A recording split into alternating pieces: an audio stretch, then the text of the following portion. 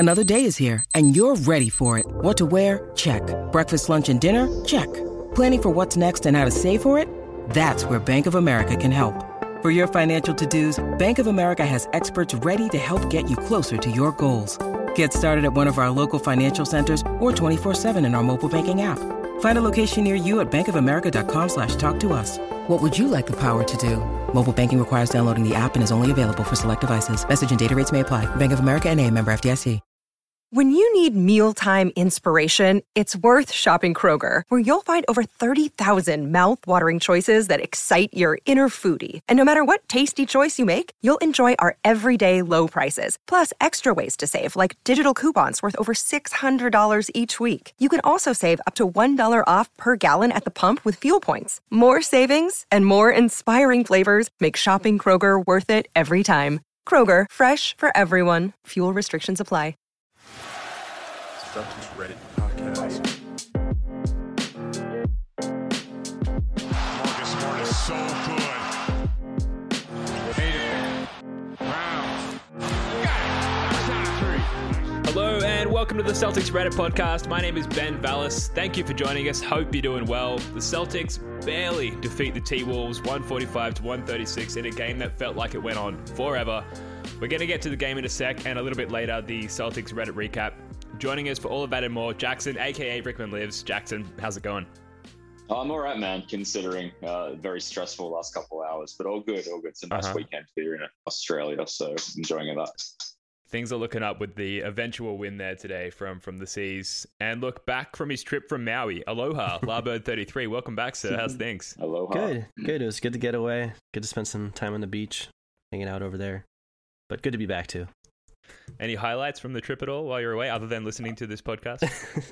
Oh, you know what? Like, as far as the Celtics go, I only got to catch maybe 2 quarters of basketball, and it was Evan Fournier going like 10 for 10. So I've still yet to see him actually miss a shot. But from a Hawaii perspective, I mean, we made the most of it. You know, they're still having, social distancing rules and stuff like that over there. But got to do like a snorkel trip and got to do a rum tasting and botanical gardens and all sorts of stuff. So it was definitely a lot of fun.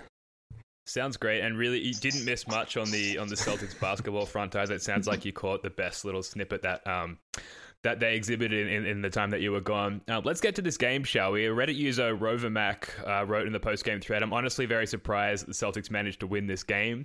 We've got to start with the obvious thing here. Jayson Tatum's 53 points. Sean Grande tweeted out that Jayson Tatum's 53. It ties for the third highest scoring game in Celtics history. So that's regular season games, obviously. Larry Bird with 60 points in 1985. McHale with 56, also in 1985. Bird with 53 in 83. And then now Tatum 53 is tied with that Larry Bird performance. So amazing stuff. Jackson, what are your thoughts on this Tatum performance? It was amazing overall, but like, to be brutally honest, when I was watching it, it didn't feel like it was one of those. Remember when he got real hot in like March last year? Mm-hmm. He felt like otherworldly then. For some reason, this was, I think maybe just because of the overall situation of the season and the opposition that it was coming against and the way it was playing out. I wasn't really like enjoying it and like basking in it as much as I would have should we have like been blowing them out. But again, if we'd been blowing them out, he would have been taking that out the third quarter with like 38 and wouldn't have got here. So I enjoyed the fact that obviously the score is amazing, but the fact that it was in a win and he kind of put the team on his back too. So I did enjoy that a lot, but I didn't really I wasn't celebrating it real hard. I don't know. Did you guys? No, not really. I mean, I feel like, Tatum scoring 50 plus was inevitable. He was always going to do it at some point, and who better to do it against the woefully terrible Timberwolves?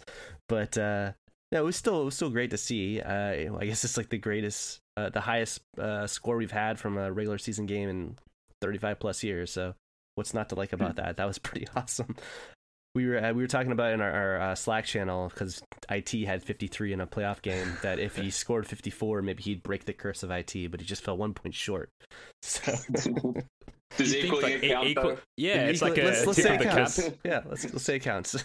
You still get like the world record for equaling the world record, I'm pretty sure. So let's abide by that. Yeah. The curse is gone. We're back. But really, though, I mean, there was a point there where I was a little worried that Tatum's post-COVID symptoms were holding him back, and this in conjunction with the stats they actually brought up in the game, and someone on Reddit brought him up where I don't have it in front of me, but I think he's like 83% or something since March in within 3 feet.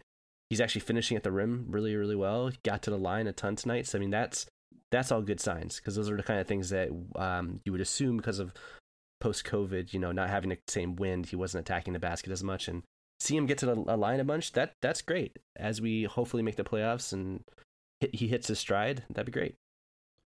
Yeah, it's been a frustrating season for Tatum fans, Celtics fans, therefore, in that, and obviously a lot of it is COVID symptom related, but Tatum hasn't always been getting to the rim consistently, or even seemingly looking to get to the rim consistently, and often settling for fadeaway deep twos and threes and whatnot, and not hitting those either.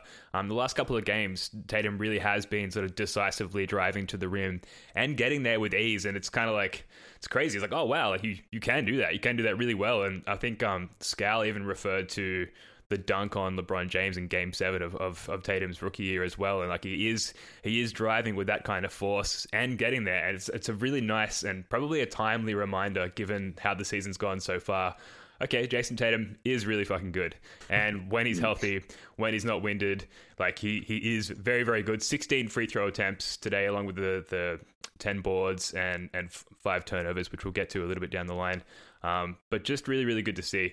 And yeah, hopefully that curse of IT, 53 equals 53, the key fitting into the lock. I don't know. I'm trying to talk myself into the idea that somehow Tatum scoring 53 helps. I guess the fact that he started going to the rim early as well too, and started off well, I think that was key to everything, because I think it's the last few games he's had really, really slow starts and has come alive in the third or the fourth. So to see him doing it early and consistent, I think that's a really good sign. He might start doing that more often. And imagine if he didn't. We could have been down by 30 or something. So yeah, that was a good aspect of that, I thought. Just on the IT side of things, so this is posted to the sub by LeetSpeak. Coach Stevens says Jayson Tatum reminded him tonight of Isaiah Thomas, run with us, in the sense that he just wasn't going to let us lose. Tatum was super special tonight, he added. All right, I'm going to stop talking about the curse of IT now. Should we get to the rest of the game? Because it wasn't all good. It wasn't all just Tatum 50 burger. We needed that 50 points from Tatum tonight. Another Reddit user, Bubsy Boo, wrote on the post-game thread, "We won, yay. Tatum got 50. That was awesome. But can we play some defense, please? They are the worst team in the league," referring to the Wolves there, shaking my head. So, Jackson, talk to me about the defensive performance of the Celtics, or lack thereof, in this particular game, and how that's, I guess, kind of been a trend throughout the season. Yeah, we've just been so shit at defense for all season. So even when we fall into this hole, I don't get angry anymore. It's just I'm expecting it to happen. So yeah, it's alarming. I thought the Timberwolves were hitting a lot of shots, to be fair, but I mean, I'm not sophisticated of a basketball mind enough to know how much of that do you attribute to just good shooting, and how much of that do you take away because of the defense being poor. It's probably consistent with our season that we were just poor defensively. But it was just as well. We had, a high scoring game from Tatum. We needed 145 points to win a game. If we do that every week, it'd be infuriating, but I'll be okay with it. But no, I think whatever defensively is just, it's still not there. Maybe when Thompson gets some more rhythms back, it might tighten up too. But I mean, I don't know. It's just not good, is it? So much of it seems to be. We talked about it a bit in our Slack there, I guess, and we've talked about it for the last month or two. But so much of it does seem to be lack of practice. Nobody, there's no teams in the NBA that are really practicing like they normally do, because it's a condensed season, and they're trying to prioritize people not getting hurt, so they're actually using their days off.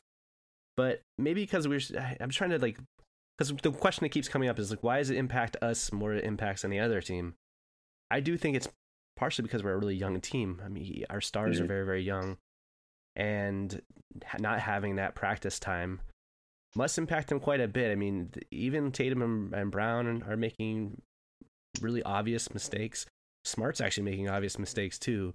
And that's stuff that you would think that if they had time to actually walk through it and go over game tape and actually get reps in and work on that stuff, they'd be able to remedy that. So we could complain about it a lot. I'm trying to keep optimistic.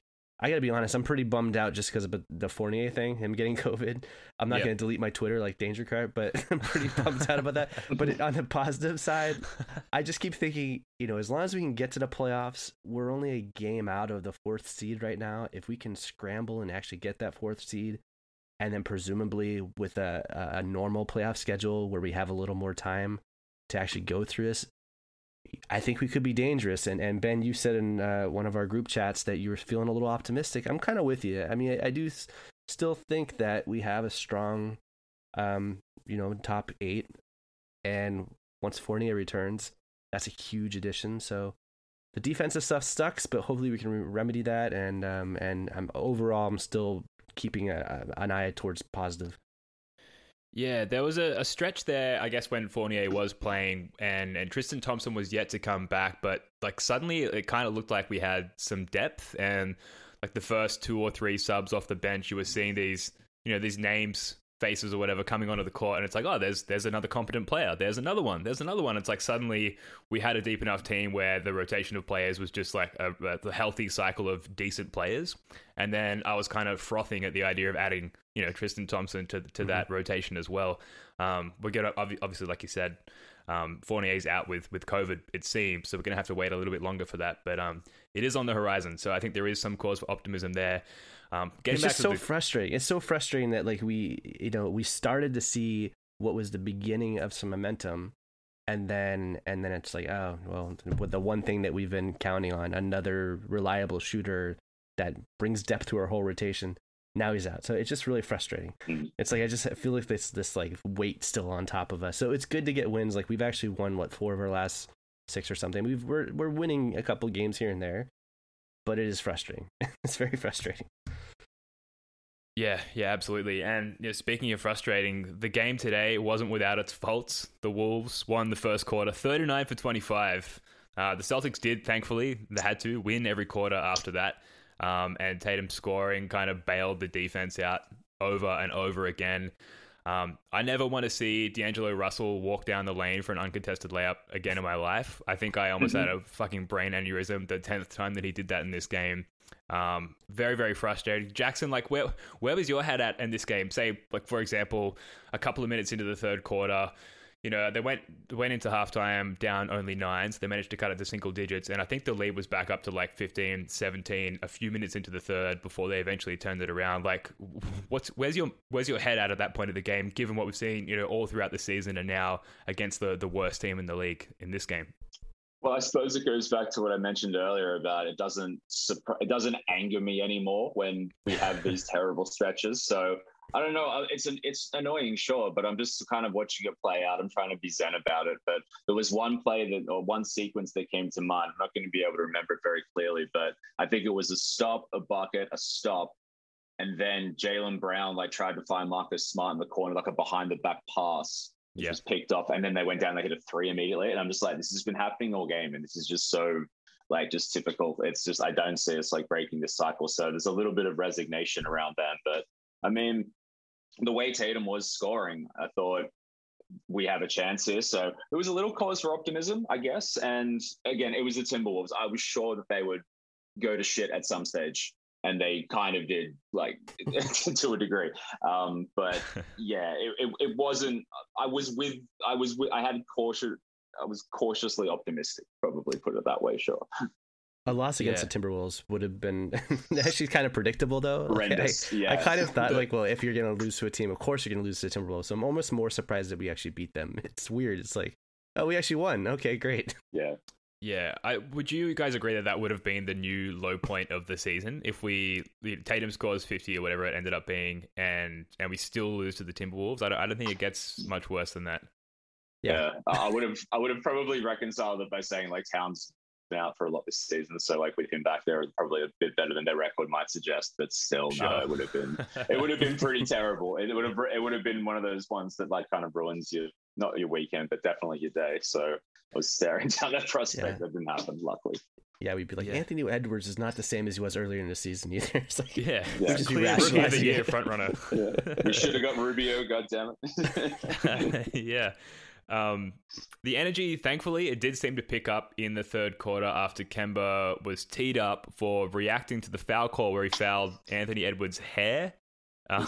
Yes. Yeah, which was a bizarre, but this was a weird game. Like there were some weird techs, like Tatum got that tech for like bouncing the ball while I don't think he was making any eye contact with the referee at that point. Mm-hmm. And then this Kemba, in a rare technical foul for Kemba, just having sort of a moment of reactionary anger there. But then thankfully that sort of geared up the team or fired them up for whatever reason. And shortly after that, Kemba goes to the bench. Peyton Pritchard comes in with 3.5 minutes left in the third. And that's really when the momentum swung back in Boston's favor. But I want to stop there and talk about Kemba Walker because I guess, we'll start with you, Lad, but I'm curious. You've always been, I don't want to say a Kemba Walker apologist because he's not at that level of bad yet, but like, I find it more and more difficult to find reasons to like his impact to the team. So how do you feel about Kemba Walker from this game and the last few games, I guess? Well, I didn't watch a lot of those games while I was on vacation, but in general, I'm still, I think I'm higher on him than the majority of Celtics fans, but I'm still lower on him than a majority of Celtics fans were last season. I mean, because I've always felt like he was a little bit overrated, and then he doesn't seem remarkably different than that I always saw him as. And there's a lot of fans on Reddit who have made valid points and disagree with me on that a lot, saying he used to be able to attack the basket a lot better. And I hear you on that. But to me, I mean, if you look at his stats, at least, if you just ignored his first 10 games of the season and look at his stats since then, it's damn near identical to his career stats. He's the same player. Statistically, he's the same player that he's always been. It's just that he's now not the number one option. He's the third option on this team. And I've never really, we talked about this a lot too, but I've never really saw him as an ideal third option. He was a great option to bring in to fill in for Kyrie once he left. He gives you maybe 70-75% of what Kyrie gave with none of the headaches. But now that we have Tatum, who's, dropping 50 plus, and Brown's able to get 40 plus, I don't see Kemba as an ideal complementary player to those guys.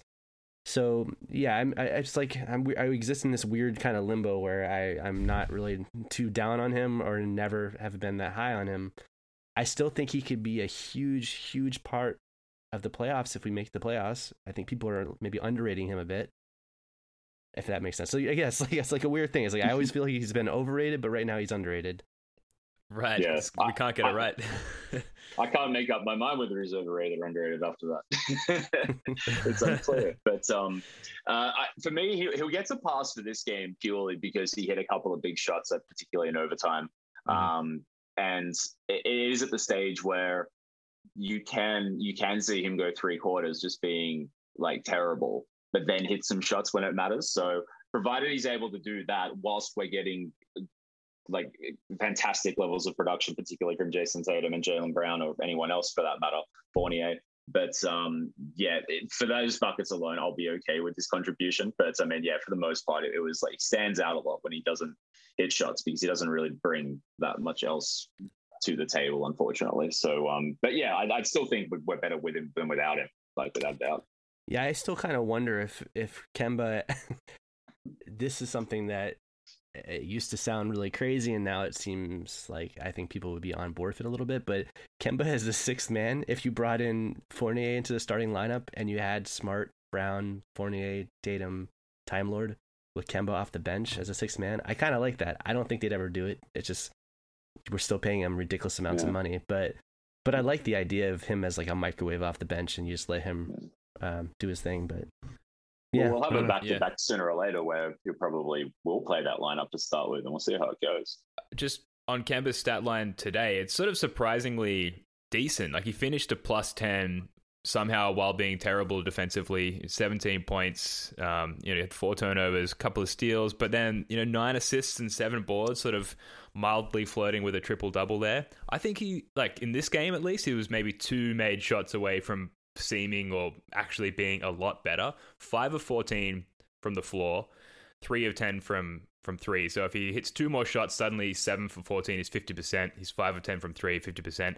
He missed a couple too many of those sort of above the break, the high pick and roll where he comes off that high pick and pulls up for a three. That's kind of always been his signature shot, and he's just not hitting that consistently enough to feel like a positive contributor, especially with the money that, you know, he's being paid. So close to actually being decent in this game, but just fell short, unfortunately. And you know, because of the money that he's getting paid, there's that spotlight on him. He's going to continue to cop some criticism there. So getting to the rest of the game though, guys, what else was notable to you from this game? I thought it was actually a really good Marcus Smart game, to be perfectly honest.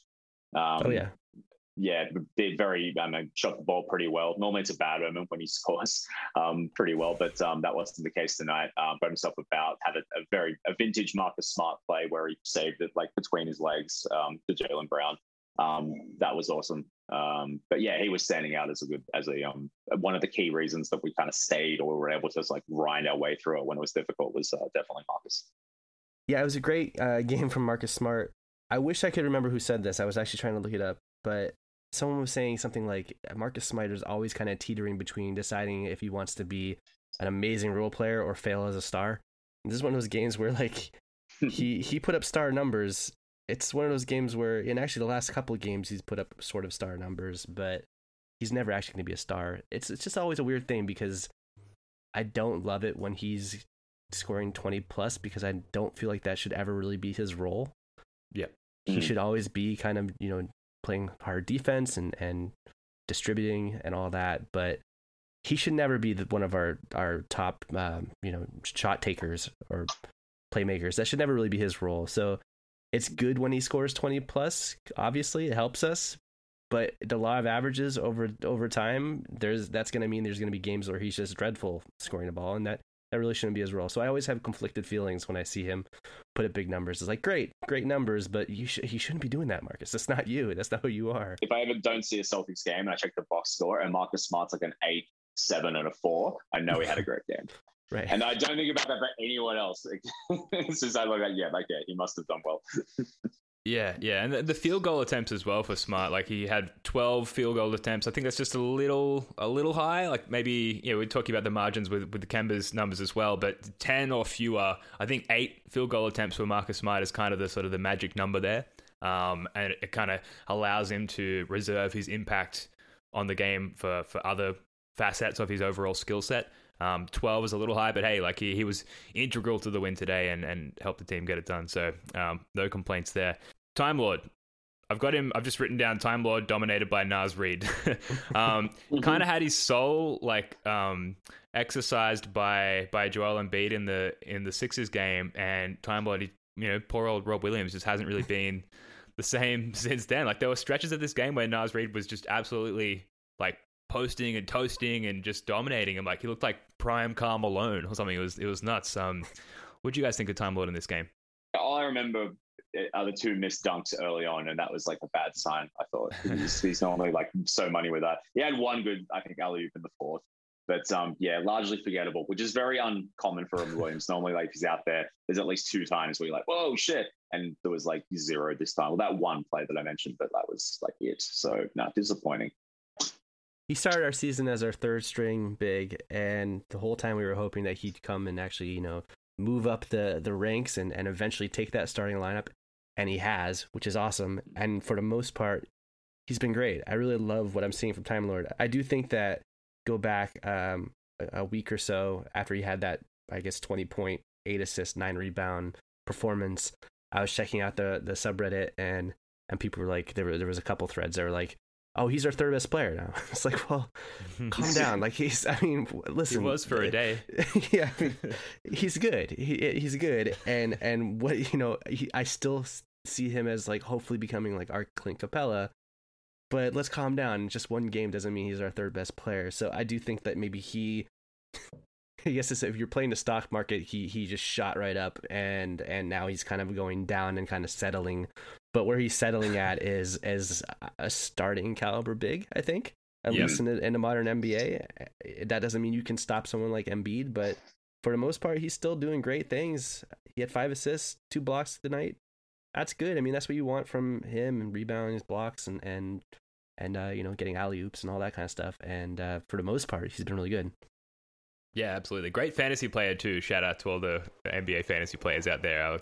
Time Lord. He's part of my ongoing dynasty for the foreseeable future. I mean, there are other aspects of this game to discuss. I don't know if I can be bothered. I'm kind of emotionally exhausted by this. I was really struggling with the concept of losing to the Wolves and kind of spoiling Tatum's 50-piece nuggets. So I'm still recovering from like even just the notion of that happening. I suppose we should mention Jaylen Brown. He had a pretty decent game, 26 points, very efficient, 60% from the floor. Again, 5 turnovers. So he and Tatum had 10 turnovers between them. So definitely something to work on there. But it's kind of a trend throughout the whole team. So I wouldn't necessarily just finger point or nitpick on those two. A few assists there. The bro assist as well to Tatum at the very end of the game. Probably should have held the ball because then, run some more clock out. We don't risk that terrible ending to the fourth quarter that we saw with the banked in 3 from D'Angelo Russell there. But yeah, bro assisted to Tatum to allow him to get his 48th point at that point in the game. So I thought that was pretty nice to JB. Grant Williams as well had that insane diving out of bounds, saving the ball, apparently like knocked someone over. Which immediately had me thinking, what are the rules there if you come into literal contact with someone, in like a fan in the arena? Shouldn't they be sort of quarantining you? Or I don't know, did that come across your minds at all? It's a good point. I hadn't thought about it, but yeah. This is how neurotic I was throughout the whole game. Yeah. Every fan is wearing a mask from what I could tell, but I mean, yeah, you're still like touching them. It's like, so I'm not too sure. It's interesting. Yeah, I guess the one good thing about having by far the most COVID shutdowns is that we were unlikely to have that many in the playoffs. So it's like at least our best players already been, he's got the immunity, and Marcus Smart's got the immunity, and if 48 can come back, we know it. So we got a starting lineup of guys who've already had COVID at this point. It's pretty nice. Yeah. Everything's coming up Celtics. We definitely breached the topic of like having a COVID party with the team. I think like about maybe 6 months ago or something like that. Oh yeah, that's advisable. But I mean, worse things could happen. Like getting it in the playoffs. Yeah, getting it in the playoffs. It's been a crazy year. Romeo Langford managed to notch minus 11 in just 4.5 minutes. That's notable, I guess, statistically. I've really liked what we've seen from Romeo Langford in his short time back. I don't know, guys. Any thoughts on Romeo Langford or any other aspects of this game before we move on? I know I'm kind of clutching at straws at this point, but just curious to hear what you guys think. Oh, I had one thought, which is that I keep hearing this narrative more recently. I was wondering your thoughts on it, that the Timberwolves are no longer Karl Anthony Towns' team, that Anthony Edwards is the face. And the whole time, especially as Scal was saying it, the whole time I'm thinking, are they like trying to like make this a reality so that the Timberwolves will trade Towns? Because I don't buy that really at this point. Edwards has been really nice, but Towns is still, he's averaging 25 points, 11 rebounds, 5 assists, 50, 40, 90. I mean, yeah. Are they really, is that true? Is it really not his team anymore? Or are they just trying to make that a reality so they'll get rid of him? Yeah, I think that Edwards could be the guy in the way that Marcus Smart is the guy to us. Like that, not like Marcus Smart is not our statistical or even impact leader. I know like he's synonymous with winning plays and everything, but really it's mostly Tatum and Brown making the winning plays. But Smart's kind of the captain. I think that Anthony Edwards could be seen as an emotional leader in that kind of sense as well. I don't know. What do you think, Jackson? Yeah, I haven't watched him play like outside of like dunk highlights before. He's really good. But yeah, I think if they're trying to drum up the narrative that like Karl Anthony Towns like is wants out of Minnesota for like potential trade to Boston, or if that's like the long play or whatever, then all right, I'm for it. Because I love Karl Anthony Towns. Holy shit. Yeah. What would our trade package be? It'd be like, unfortunately, it would be Time Lord, Pritchard, our lottery pick in case we missed the playoffs here. It'd be like, I don't know. We could put together a decent package at least. Oh my god. I don't know. I get the feeling they can be rinsed, but at the same time, it would still take a lot of like guys that I care about. So, but I think I'd be willing to do it for Karl Towns, to be brutally honest. All right, so just before we wrap up the game talk, I did have a comment here from Hurricane Herschel, who just said, shout out to Kemba for 2 very timely 3-pointers at the end there. Jackson, you touched on that earlier. I should have read out this comment then, but I wanted to give this user a shout out because they were spot on with that comment. All right, we're going to take a very quick break and be back in a moment with the Reddit recap.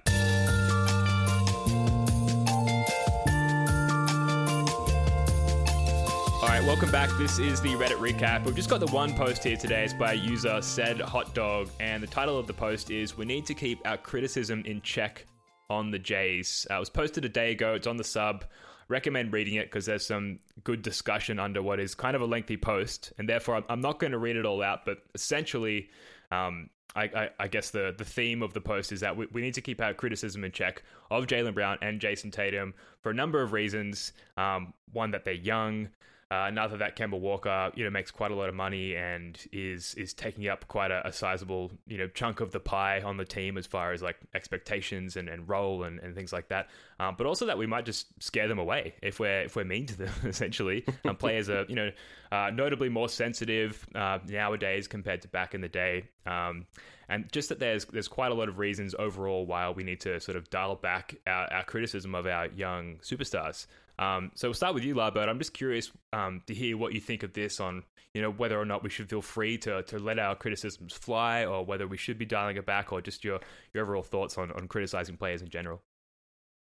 No, I don't really like scapegoating anyone, and it does feel like they're out of face of our team now. So when we're struggling, people just want something to point the finger at, whether it's Brad Stevens or Ainge or the players. But it is good to step back and have perspective and realize that although we could talk about this curse of IT, we've had these two young stars now on our team, both all-stars. Tatum was all NBA already. He just scored 53 in this game. Like, it's pretty awesome that we're in this position. I listened to the most recent podcast you did, Ben, that I missed while I was out, and you had Joe on, and he was talking about how, if they're really as good as we want them to be, or we think they are, then we should be a better team. We should be making the playoffs, and you shouldn't. That's not necessarily true. I mean, I not to disagree with Joe, but it's not necessarily true. There are teams that have had two all-stars, and if the rest of the roster is in turmoil and you just don't have a great system, or in our case, you've had lots of turnover, lots of injuries, or COVID-related injuries, whatever you want to call them, and lack of practice, and a young team, then yeah, it's not going to necessarily mean success. We're still a game over 500 at this point, which is nice, and we can still end up with the 4th seed. So yeah, I don't like when people try to act like they're failing, because they aren't failing. They're playing at a very high level. There's defensive lapses and there's little things you can point at, and maybe there's a little too much isolation in basketball, but just a little step back perspective, it's fucking awesome how good these guys are. Yeah. With the criticism aspect, it's like it's all based on results, really. Like, they weren't getting this kind of criticism like as loudly as they were last year or in their second year. When we were playing well and we were like a 1 seed and everything was pretty rosy outside of the playoffs. And I think given the size of the fan base, like, it's just going to get louder and louder if results are bad. Like, you can't tell me then, like, an alternate universe where the Lakers don't win the championship last year and LeBron starts to look washed. There isn't a section of that fan base that's like, get trade the fucker. Like, he's useless to us. So I think that's just gonna happen. But yeah, I mean, I think most sensible fans, like, are frustrated but don't, say anything absurd. But even if they do, it's like, who cares? I think these guys are mature enough and buy into what they've got here to not be scared away. But if this like goes on for maybe a season or two more, then I think it would start to get to them. It would start to just not become fun anymore to a degree. I might partially also because it's just the reactionary social media era that we're living in. I mean, I was a hardcore fan during the entirety of Pierce's career, and they missed the playoffs 5 out of his 9 seasons before the arrival of KG. Mm-hmm. And I don't remember him even getting criticized on the level that I see people like shitting on Tatum for a bad shooting night or something. It just seems like it's all the criticism is just a little more heightened. And I do get I understand the sensitivity where it's like Tatum and all these players are probably familiar with that if they're on Twitter, or if they probably might check out Reddit every once in a while, just secretly, it's possible. And if they see that, it might give them the impression that that's what the fan base actually thinks. I don't think that's the fan base in large. It's just just a heightened emotional stance of a pocket of fans that are very loudly vocal on certain platforms. And I get it I also get it from perspective, because I do think that this is an unpopular stance, but I do think it directly led to Kyrie leaving. And not saying that I want him to stay. I mean, whatever. But I do think that played a huge part of it. Both the media and the fans completely turning on that guy. It just, I couldn't imagine him staying at that point. It's like, why would you stay when all you're seeing on Twitter is this guy sucks? We're better without him. So yeah, I mean, he brought that on himself. He brought that on himself, but to a certain extent, yeah. But I also think that, I mean, I could go down on. It's not what we're talking about right now, but there was a point in time where it's like he was still very much probably undecided, but the fans had pretty much decided, you're out of here, get the fuck out of here, and then he left. Yeah, the social media aspect is a really sort of interesting factor, and because, you know, I mentioned that comparison that people make, like Ainge, you know, made it on a podcast. The Celtics have an official podcast now, so we've got another competitor there, and Ainge was their first guest. Damn those guys with their guest getting power, and yeah, he made that comparison that, you know, players nowadays are more sensitive to the guys that he played with in the 80s, like, you know, Larry Bird, etc. But, you know, those guys weren't faced with constant social media barrages all day, every day, by just completely random people, you know, credentialed media people, typical casual fans and otherwise, all just sort of bearing down on them at all times with their takes. So it must be harder. I'm sure it is a lot harder for these guys to cop some of that criticism, but they're also getting paid a lot more. Even, you know, scaled to inflation, they are still getting paid a lot more than those guys back in the 80s. So you could argue that they're paid professionals, professional athletes who should be equipped to deal with this kind of criticism. And, you know, for me, like a lot of people I think are the same. I'll watch games with my hands on the keyboard, ready to get those takes like flying out there into the Twitterverse. And the other day I was on Twitter, and I think, you know, we were losing, and Tatum put up yet another contested step back three that he missed, and, you know, gave away yet another opportunity to pass the ball when the ball had been moving quite well when he was on the bench. It was very frustrating, and I replied to a Keith Smith tweet. He was calling people who were criticizing Jayson Tatum morons, or at least referring to their moronic takes. And I was like, I agree that those takes are moronic, but you can't deny that Jayson Tatum has been pretty inconsistent this year. And he, like, quote tweeted me and just put like his stats for the year, which are good, as they should be, and kind of like exposed me a little bit. And then a lot of people piled onto that tweet being like, yeah, like, F you, Celtics Reddit podcast, like, how dare you criticize Jayson Tatum? And I'm like, come on, guys, like, it's not an argument. Like, he has been frustrating. Like, I'm not saying that he's been bad, or that he is bad, or he will be bad. I'm just saying that he has at times been frustrating to watch. And so I guess there's a lot to unpack there. Like, how do you define criticism? And is saying how you react emotionally to a player publicly, is that criticism? Or are we referring to people saying that he should be traded? Is that criticism? So it's a sort of a sweeping broad term, but to close out my point, I think that fans should be free to throw out whatever criticism they see fit. I think that you should draw the line at getting personal or using just like straight up insults. I think you should draw the line there. But if you feel like a player should be traded, if you feel like a player should be benched or whatever it may be, I feel like with the platforms that we have now as fans, people should feel free to get that shit out there. I just think that's part of sports fandom. We know that. The players know that. I thought it was a mutual understanding, but a lot of people feel otherwise. Yeah, Ben, I'm actually going to agree with you. After you said that and hearing you say that, of course, I'm not immune to doing that either. I've certainly called players scrubs and stuff like that. And I guess, I want to separate it. I don't think that there's anything wrong with fans voicing their opinions. I don't think there's anything wrong with that. I'm just saying personally, I don't think the blame should be on Tatum and Brown for this season. Yeah. And I don't think it's fair to blame them. But by all means, if you want to say whatever you want to say what you want to say. Of course, I've had my own past of saying stupid ass shit about players. But it's so much fun though. It's fun to say stupid shit. My only hope is that if it is impacting the young guys, because they always. I was listening to Mark Maron once, and he said that he'll see like 1,000 positive tweets and then one negative one, and he'll just obsess over it. Yeah. I think a lot of people like that, and I just hope that if the players are actually seeing any of those negative comments, they realize that's going to be there regardless of the team. It's not like it's just a Boston fan base thing. No matter what team they play for, if they're struggling, they're going to have fans that are going to be voicing their opinions like that. So just don't leave us. Don't leave us, please. Yeah, it must be hard. It must be hard because it's not even like constructive criticism that you might get from an employer or a close friend or something like that. It's just like blah, trash, blah. Like it's not good. But it's par for the course for those guys. Brandy Cole, Jayson Tatum's mom, tweeted out after Tatum's performance tonight, if you're in the States: "We don't want none of that fake love. Keep that same energy y'all had a few days ago. Y'all know who y'all are." Sorry, I'm butchering that with my Australian accent.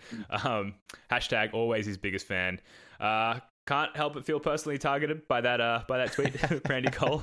But yeah, I mean, when players perform badly, what have you done, Ben? They're prone to criticism. You got the internet against us now. I gotta look up these tweets you sent. Well, you can say that we lit a fire under Tatum. He comes out, scores. Yeah. No, I'm kidding. I don't believe that. Allegedly, he plays better when he's mad, right? So in Mad some Tatum. way, it's like we're motivating him. Yeah. So I don't know. I don't think it's kind of just one of those things, those concepts that the world will not settle on or agree on.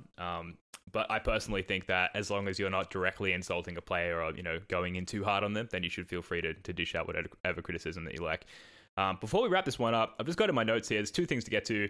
Brian Scalabrine, I thought it was a good time to circle back on this because, speaking of criticism online, a lot of people are out there, saying, "Oh, I'm listening to the Timberwolves broadcast today because I can't handle listening to Scal," and that Mike Gorman is clearly sick of Brian Scalabrine.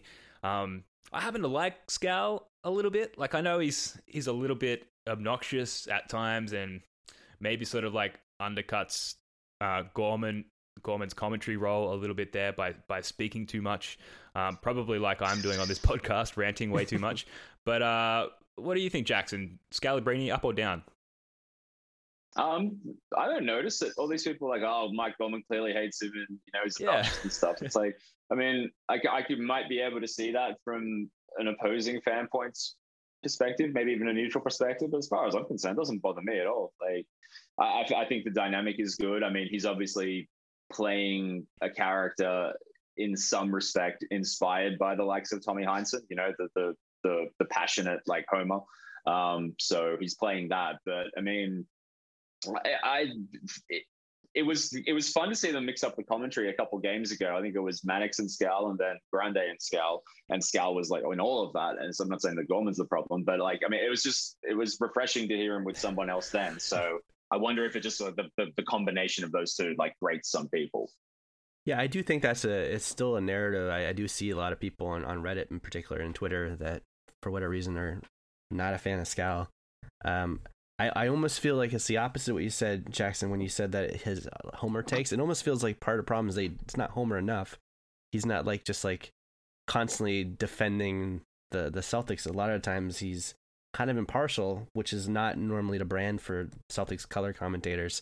Yeah. I wonder if people react to that, but yeah, go ahead. What were you saying? Sorry, there was one instance today where I think like was when Anthony Towns like put his elbow, it looked like he elbowed Smart in the back of the head. And he's like, "Oh, it's definitely a flagrant 2. He's out of here." And then like after like one replay was like, "Yeah, it's possibly a hostile act while traveling." Like it's like he cooled down, but like as upon seeing it, it was like he's out. So I mean, I get he does that, but yeah, no, he can never be Tommy Heinsohn. He'll never have that element or that legend. He's kind of a meme. He's kind of a cult hero rather than a legend. So whatever his takes are, they won't get the same lens as someone like Tommy Heinsohn saying them, or Gorman for that matter.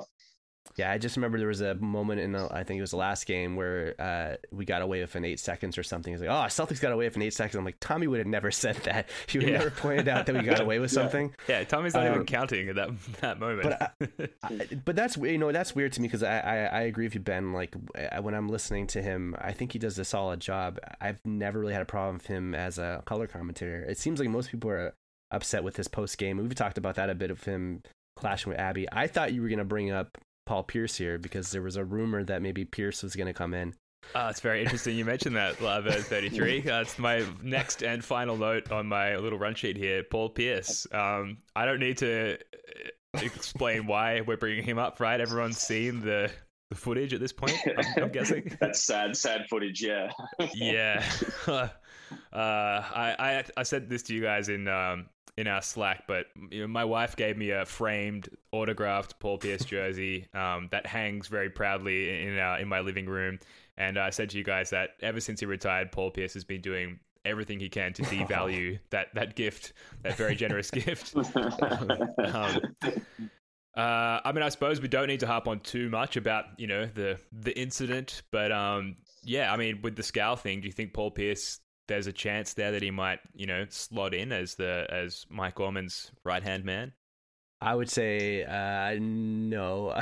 well, I don't know. I don't know if he'd be a good fit for that. But I would love even a temporary or just like a guest appearance. I'd love to see him in the post game show, because I feel like a lot of the things the fans are reacting to is that Abby has had to pit herself against Scal, and it's just a bad dynamic because one of them is like a player who spent 10 years in the NBA and obviously knows the game very well, and then Abby, who we all love but doesn't really know the game in the same way, and that's like an unfair dynamic to have those two debating with each other. Mm-hmm. What I'd love to see is Pierce come in along with Perk too, and have them kind of be like the Charles Barkley, Kenny Smith, Shaq, and let Abby be the Ernie and just kind of push it forward. And I would love to see what happens when Scal has Pierce on the other end of him, as opposed to Perk. Perk, of course, was a starter. Scal wasn't, but Perk's not the level of Pierce. I'm just really curious to see if he would like act as like confident and like arrogant that people say he does. If he had Pierce on the end of him, debating with him, that would be really fun to see. So I'm hoping that at the very least they try to get him on, do some guest spots, because that'd be fun watching. Yeah, as far as an analytics goes, like I don't like listening to him talk. It's just that feels very unnatural. But if it was in like the Perk kind of role that he has now, and you could see that dynamic, that would I think NBC Boston should definitely explore that. I think he would be open to it too. So if that's the case, then I'd be well for it. Yeah, I like him as the regional television Charles Barkley. I think that's his lane. Yeah. I was a little worried about Paul Pierce, to be honest, because he had obviously the IG live and then some subsequent like posts on Instagram and Twitter, and it seemed a little midlife crisis-y, if I'm being honest. It just a little Stephon Marbury vibes. That's what I was getting exactly. Slightly. Is he gonna start eating Vaseline on camera? What's going on, Paul? I hope not. What's going on? I love Paul Pierce. He's my favorite player, like, ever, and a little worried about the guy.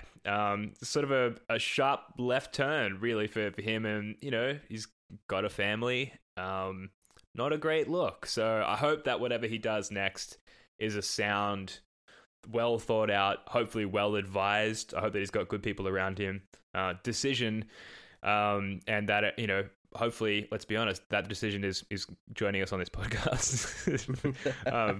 Yeah, I don't know. Yes. Call it a stepping stone. A career stepping stone. Anything else you guys want to add before we wrap this one up? Yeah, on the Pierce thing, it is kind of his brand to a certain extent at this point. Didn't he invest in some CBD line or like called The Truth or something? Like him smoking weed on camera, obviously. The only thing I mean, we don't have to get into it too much. Obviously, it was just kind of a bad look during a pandemic and all that, and I can see Disney not being happy with it. But it just to maybe ease your concerns a little bit, Ben. Maybe that's just kind of his brand now. He's just kind of like the weed smoker, and that's Paul. Yeah. So come on our podcast.